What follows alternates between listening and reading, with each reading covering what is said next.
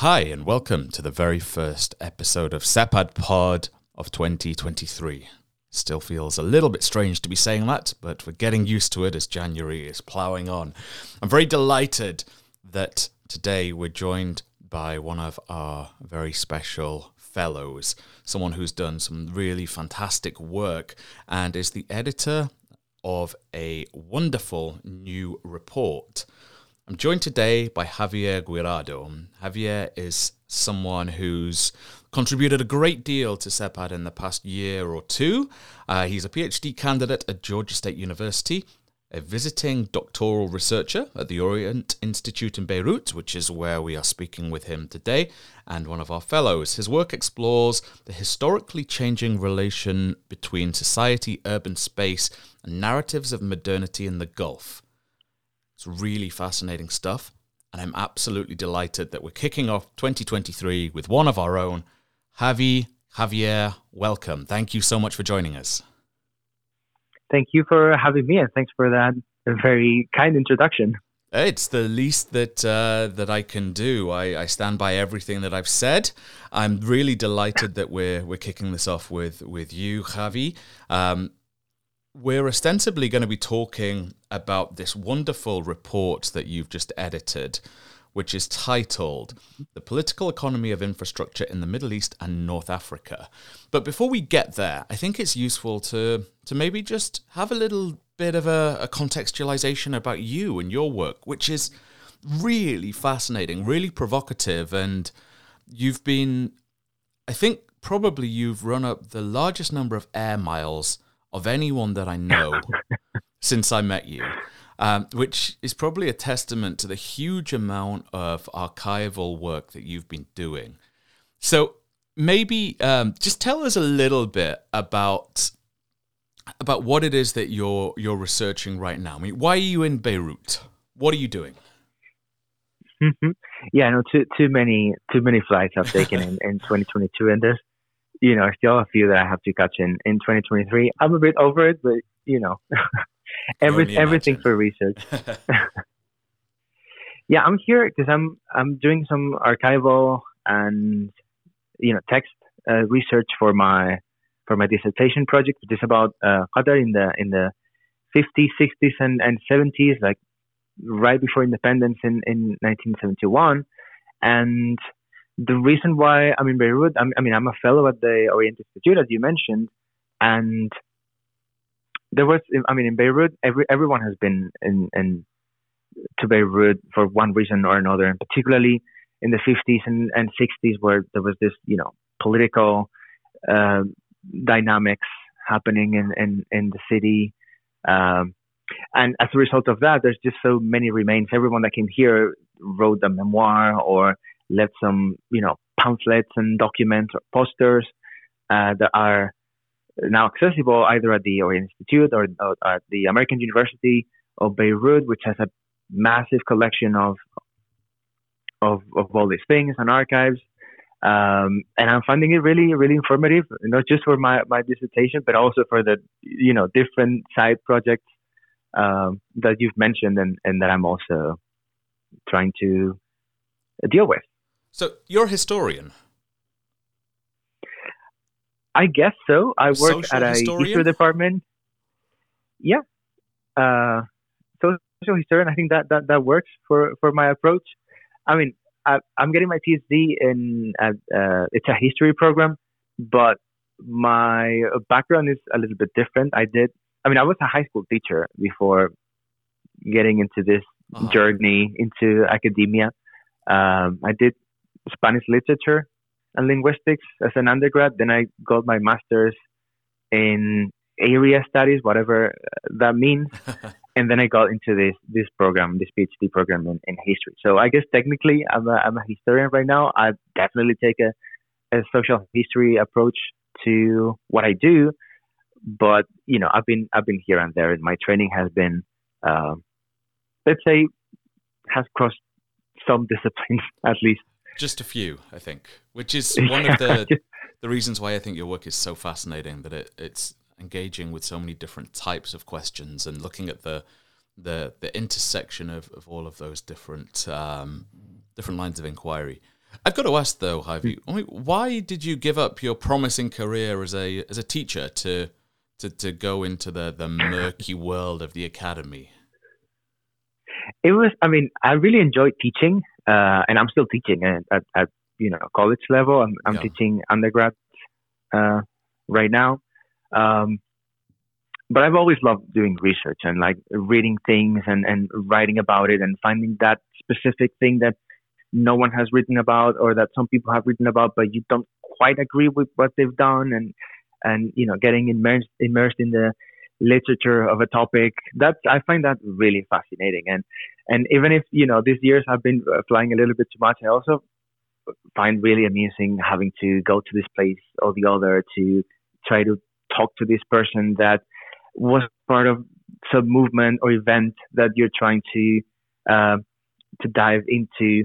That's really fun. And I mean, I was trying to find funding in Spain to get my PhD, and eventually I found a fantastic advisor at Georgia State, and I got into the PhD program there. So it's not that I didn't like teaching in high school, but that was just teaching, and there's all the stuff that I like to do, and I think a PhD and hopefully an academic career after will let me do.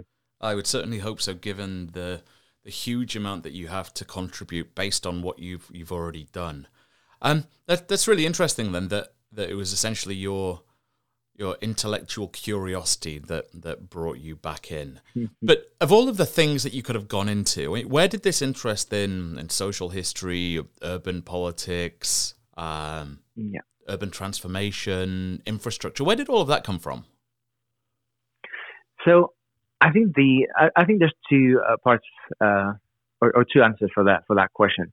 I think particularly regarding all the urban sphere and urban spaces and infrastructural things that I deal with in my work, it's just because I walk everywhere.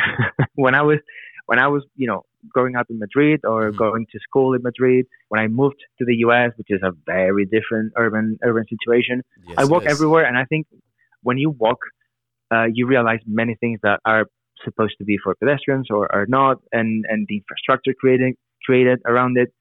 And also you realize that walking is free, and other forms of navigating the city or spaces in general, like cars or public transportation or something, require some type of investment. And you see how that changes how daily life is. And I think that's always been a curiosity of mine. But now that I'm doing research in a more academic or scholarly fashion, I think that plays out in what I do.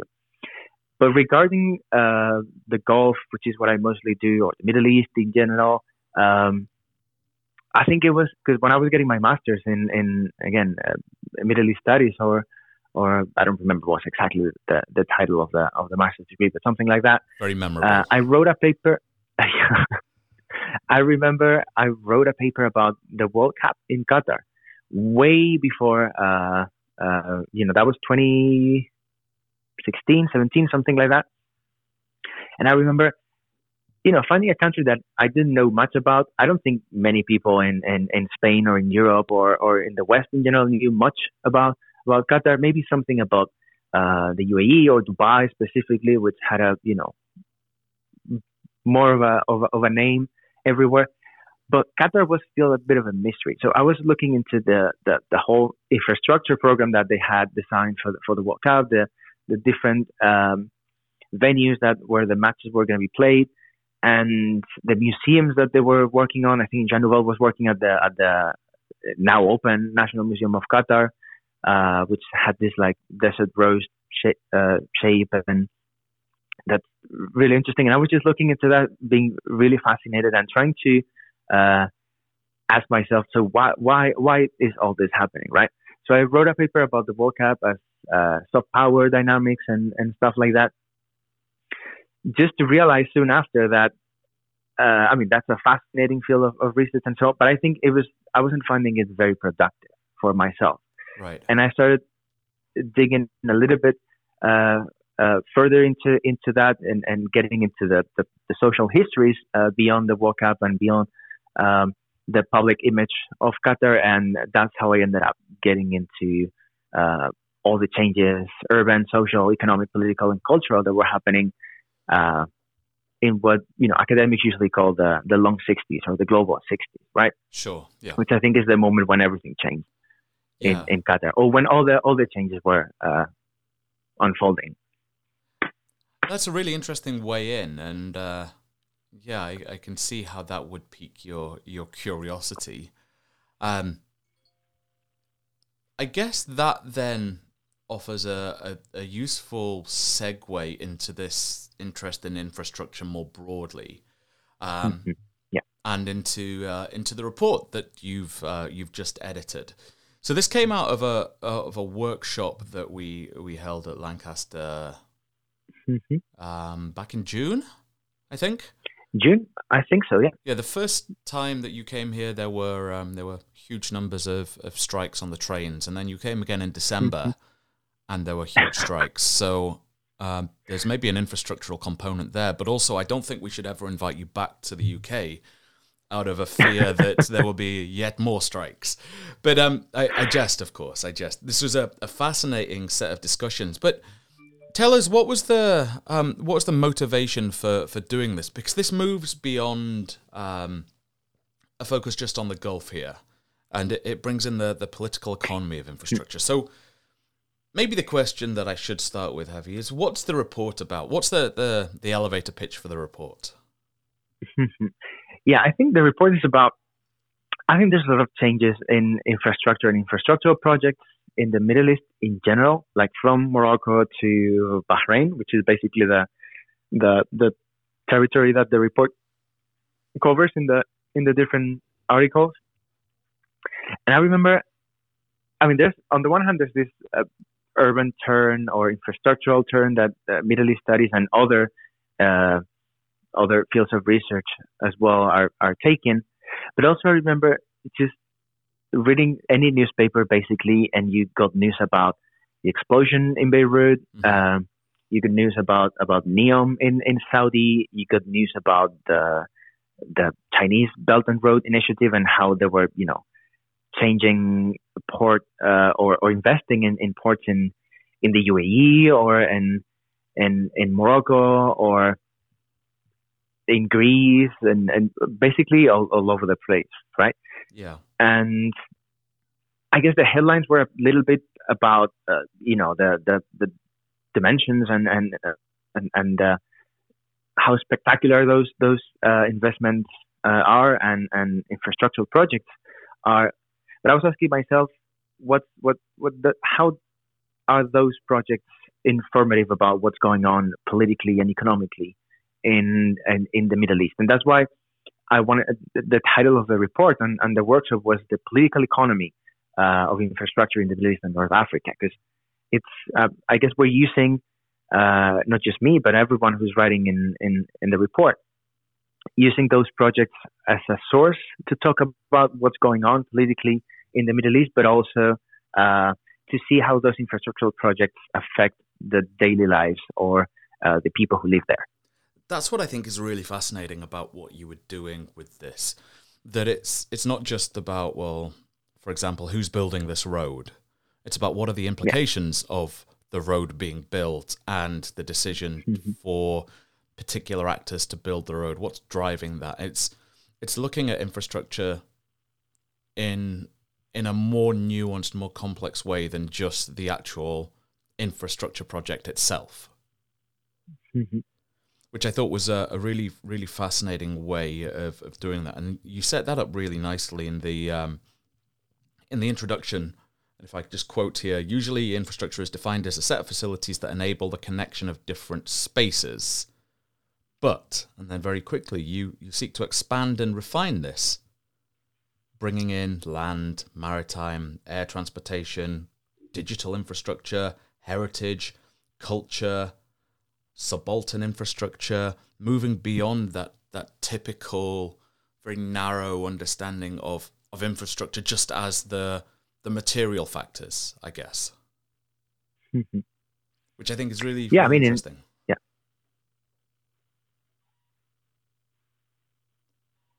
So, from there, Mm-hmm. then, I guess I should ask, what role does space have? Because, again, that's something that you set up quite neatly right at the start. So before talking about the contributions themselves, I mean, where it strikes me there's a clear spatial component to this, but for you, where do you see space in this report? Yeah, I remember precisely at the conference we had in December.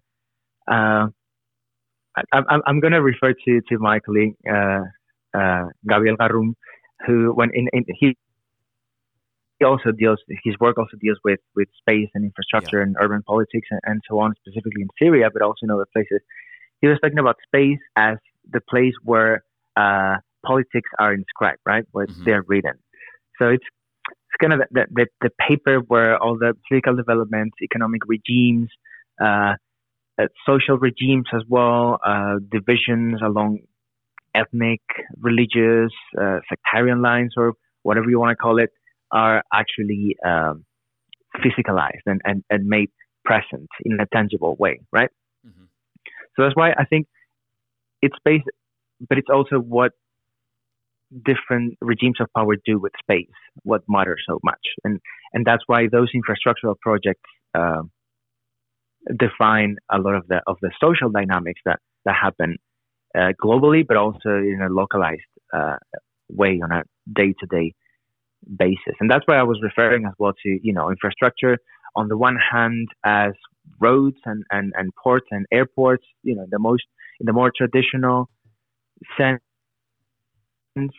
But also there's been all the scholars that have been talking about, human infrastructure, and particularly there was a work about African transportation and how even people in a way can become infrastructure for other people with different layers of hierarchy of economic power and political power. Also, there's works about or ideas about subaltern infrastructure, so what can be seen and what cannot be seen, and how that there's some infrastructure that is beneficial for a certain group of people, but it's also detrimental for another group of people, or invisible for one another. And these regimes of invisibilizing certain populations that are uncomfortable for certain leaders or groups, and that all happens. We can talk about that in an abstract way, but you can actually walk down the street and see that happening, right, in different places and in different ways. And that's really valuable, I think, and that was one of the reasons why we were so keen to do this, because it wasn't just an abstract discussion of infrastructure or space, but it was allowing us to ask the question about how this affects the lives of people, how it plays out in the context of social dynamics, societal dynamics. What impact does it have on agency? What do these projects mean for people across the region, for communal divisions, for relations between rulers and ruled, rich and poor, lots of other ways in which the lives of people, the everyday, the mundane, but also the more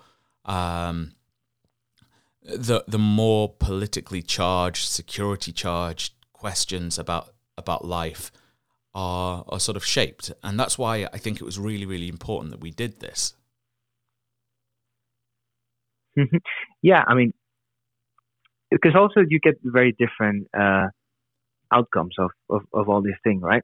I guess today in the Middle East, but also everywhere in the world, we're witnessing a trend in which, because of digital technologies are becoming even more, not just widespread, but omnipresent. Basically, everything is counted now, and therefore surveillance comes into place as well. Everything is measured.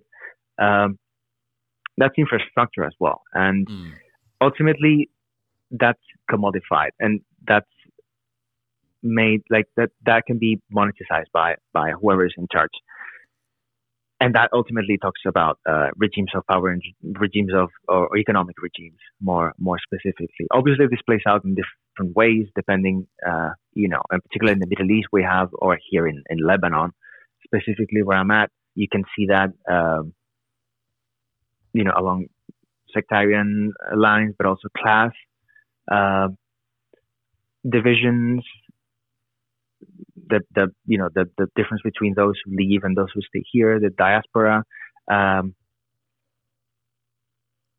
Yeah, I mean, there's a great deal to explore across the different contexts, across the different chapters that you've got here. So yeah. Let's talk a little bit about these contributions then. We begin with Dean Sharp, which is fascinating. Yeah. Revolt Towards Reconstruction in Lebanon. What's Dean trying to do then? Yeah, Dean, I think his chapter is fascinating, and he's precisely talking about Lebanon, and asking a question about reconstruction, right? I think he argues, or one of the things he argues, is that Lebanon for decades now has been basically in perpetual reconstruction, right? But what he's trying to further ask and further research is how did this happen? What problems does reconstruction face? Like, reconstruction is not just building back. It has it's a political act, it's a social act, and it also reveals different economic regimes. I mean, there's a part of his article where he talks about Solidaire, this private but public company in Beirut that was trying to rebuild downtown Beirut, and ultimately that was the most neoliberal urban project that was basically put in place or set in motion in Beirut back then, and where many other urban projects in the Middle East and elsewhere has taken as an example, because ultimately it was very profitable for some. Yeah. For those who own property in downtown Beirut and whose property was destroyed or abandoned because of the war, there was some swaps between that property and stock values that. I mean, it was ultimately a way to look into the economic regime that was raising after the war in Lebanon. And Dean is asking precisely about how those reconstruction efforts with Solidaire in the 90s, but also today after the explosion, what challenges are the Lebanese facing in terms of reconstruction after the explosion, but with the currency crisis, with the sectarian dynamics. There was in 2019 these protests that were basically saying we're Lebanese, all of us, trying to undermine that sectarian system that it's ultimately really embedded in daily life, in things as simple as renting an apartment in certain areas, or getting married or divorced. Right, Maya Mikdash was talking about that as well in her keynote at the conference and in her book Sectarianism. And Dean is trying to bring all that into the reconstruction efforts in Lebanon right now. And he's got this great line that you sort of alluded to about reconstruction not being abstract, but it being a political and a social act. And I think that's great. And then we've got the second discussion is by Shari Plonsky, titled Man's Material Debris, the Railroad Graveyard. And this is fascinating. Shari's work's great, and it's really, really interesting and slightly obscure, focusing on a railway. So what's she doing in this short contribution? Yeah, Shari's piece is fascinating, and it's definitely not the piece that you're going to read in your usual policy brief about this and that. It's a very hands-on experience, very tangible as well. And she's talking about this, there was this railroad or this rail line between, the Levant and the Arabian Peninsula that was connecting Palestine at the time, or with the Ottoman Empire and the Hijaz. And there was one city in this infrastructural connecting service that was Ma'an in Jordan, or in today's Jordan. That was basically a thriving city that was connecting a hub between the Levant and the Arabian Peninsula, which today is basically forgotten. It's that rail line is no longer in use. Ma'an, which had a very, not just economic in terms of,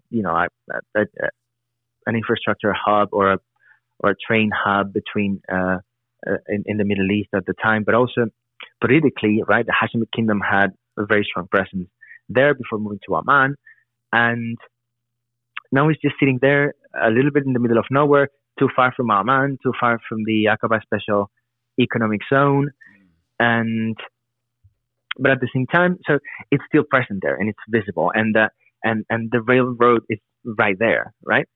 So Shari is just she went there to see what was going on with that piece of infrastructure and how being forgotten affects the lives of those who live there. And she talks about the city from the perspective of imperial debris, also how Jordan as a nation state is kind of leaving behind or silencing that part of its history related to the Ottoman Empire and the connections between one place and the other. But ultimately, how the afterlives of infrastructure or lived infrastructure, once it's not used anymore, leads to basically a massive decrease in the living standards of the population living there, right? Yeah, exactly. Really, really fascinating. Moving to Egypt then. We've got a piece from Ingi Higazi, The State of Mobility Justice in Egypt, 1980 to the present. And again, this is very, very different, and it highlights the breadth of the scholarly inquiry that you've put together in this report. But again, an equally fascinating piece. So what's Ingi doing? Yeah, Ingi, so, I mean, if with Shari and Dean, we had like destruction or debris and how that plays out with society. With Ingi, we have how building can be also destructive in a way, right? She's talking about mostly the ring road in Cairo, which is one of these projects that I ask myself why there's not been way more literature about the ring road, because it's one of those projects that, and particularly in Cairo, which is a beast of a city with massive population, massive importance in Egypt and elsewhere. Not many people have written about that, but Ingi is doing that, and she's looking into how building the ring road affected, of course, the lives of different peoples in Cairo, but it also she also is taking this lenses of mobility justice and how unequal the results of for different peoples were the building of this ring road, right?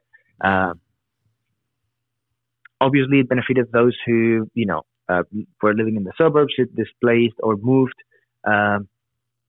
Space dynamics within Cairo. That's when Mubarak, but also before Mubarak, so that as well, were building suburbs around Cairo for in some cases for working class people, but usually and more so and so with Mubarak and now with Sisi, with more higher classes and projects related to the army, which has most of the economic control of Cairo and Egypt in general. And she's looking into that, how that ring road was changing the dynamics of daily life of different Cairenes, of different social strata. Fascinating. Really, really interesting. And I think you're right that it's surprising that there isn't more done on that, given its strategic importance within the context of Cairo. Then there's a slightly odd piece on Bahrain by an obscure chap, titled "Infrastructure and the Fierce City: The Case of Manama." What's by the point some of that? Simon Mayburn, right? Yeah. What am I trying to do here? I'm curious to hear what you think I'm trying to do and whether I've actually managed to do it. Yeah, I mean, I think this piece was interesting because and you mentioned, now I'm going over I have the document in front of me and I'm seeing that you mentioned the NEOM project, which we mentioned before in this talk as well, right? But you talk about, the protests in Bahrain and how using this concept of the fierce city, how space is a contentious and a contested space in Bahrain, right? How the bridge that connects, Bahrain was used during the protests for the protesters to as one of the main spaces of demonstrations and protests, but also how to tackle those protests. The regime securitized that space and ultimately turned it into its favor by sending the army and reorganizing the city basically to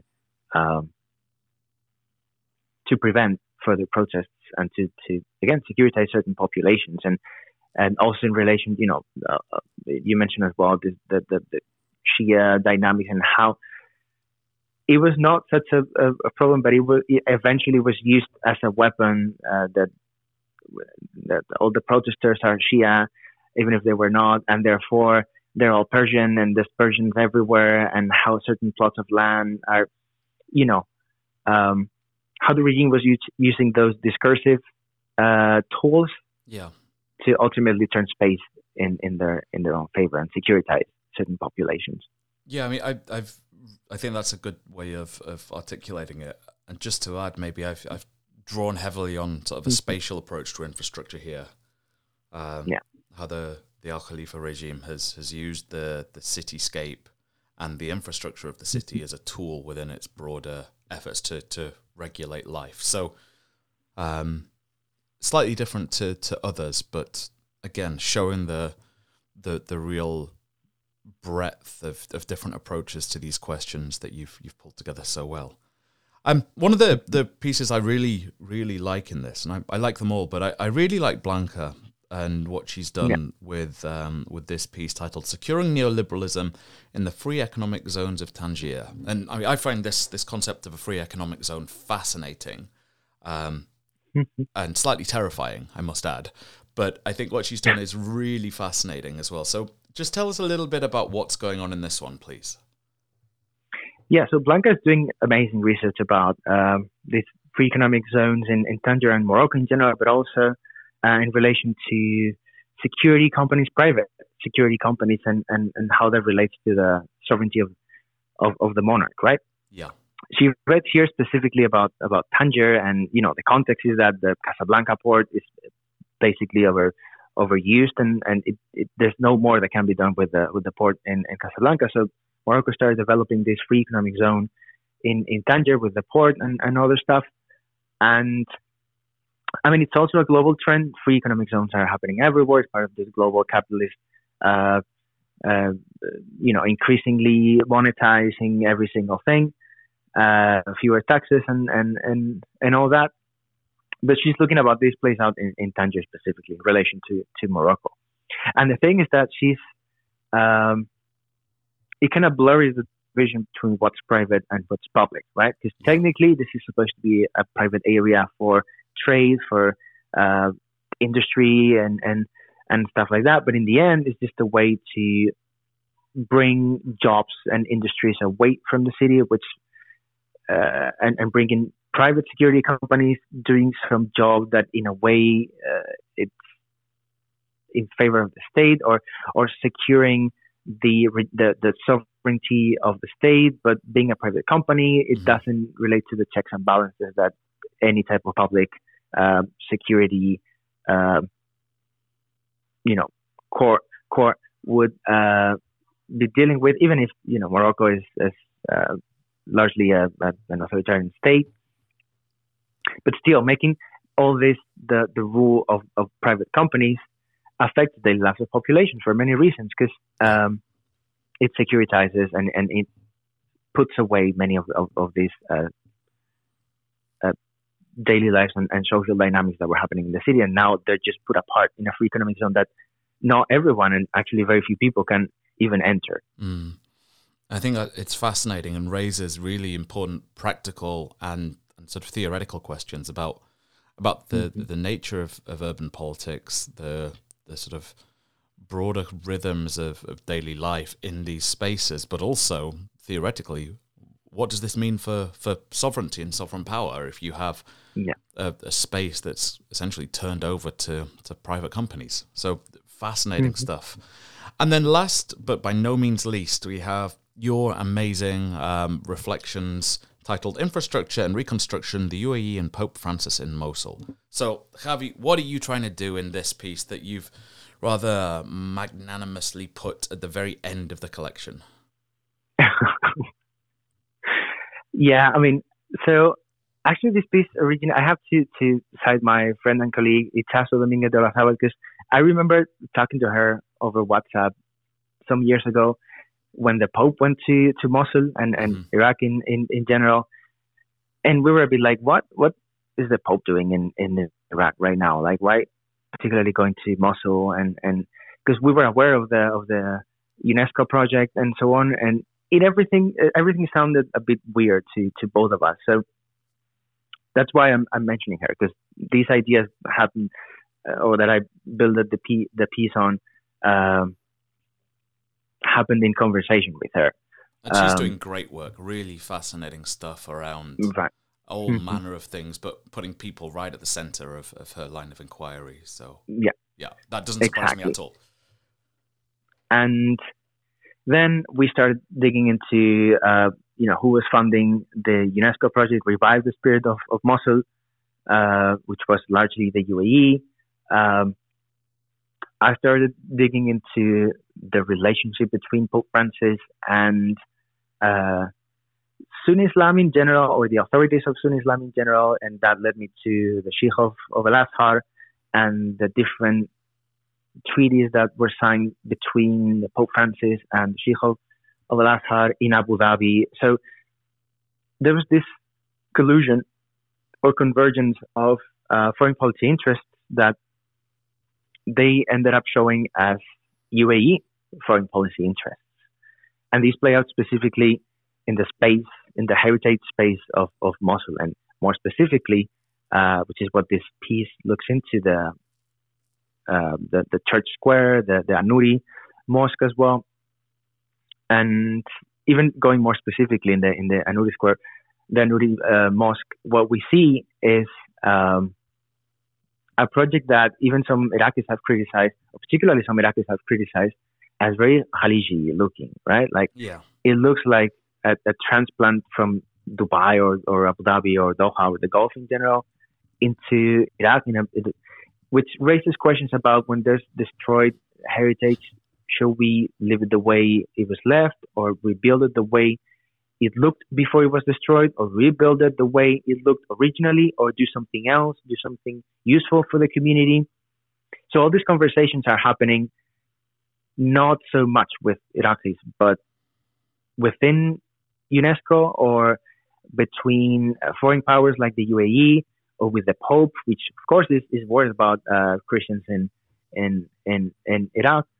But ultimately, the problem that this shows is that this infrastructural debate that should be in charge or should be led by Iraqis themselves is being designed and defined by largely the UAE. I think it's a fascinating set of reflections, and using the Pope's visit as a means of getting into some of these questions is a great idea. But again, you center Iraqis in the analysis, and reminding people that Iraqi agency matters, even if sort of external capital tries to subsume it in other broader aspirational visions for what an Iraqi state should look like and Iraqi politics should look like. I think reminding people that Iraq is about Iraqis rather than Emiratis or anyone else is really key. So I think you've done a great job there. And the whole report is fascinating. I think it's a real testament to your ability as a scholar and your ability to pull together all these great people, leaving aside the Bahrain contribution. But what do you think, Javi? One final question. What's the key takeaway that you'd like people to have when going through this report? I think, despite the differences and different outcomes and uses of infrastructure, I think what we see here is the centrality of infrastructure and infrastructural projects, and how, as contested projects and spaces, they affect the daily lives of different peoples. And we can see in those they're not innocent. Infrastructure is not innocent, and it shows regimes of power, and we have to be aware of of all this and contest it through protests or elections or whatever, because they define the future and they define the daily lives of different populations. And I think that's a wonderful place to leave it. So, Javi, thank you so much for your time today. Thank you so much for all of your efforts with the report. Congratulations again. And good luck with your research in Beirut and wherever else your air miles take you. So thanks so much, Javi. And thanks a lot to all the contributors in the report. This is, would have been possible without their generosity and hard work. So thanks a lot to them, to you, and to SEPAD as well. Thank you. Huge thank you to Javi for his time just now. You can find him on Twitter at jguiradoa. That's at JGUIRADOA. Do give him a follow, and please do check out the report, which is available on the SEPAD website, along with the social theory report, and also, if you've not seen it, a new video that we have produced looking at the question of what is sectarianism, and we'll have a discussion about that in the coming weeks. Until then, huge thank you to you for listening. Do take care of yourselves, stay safe. Until next time.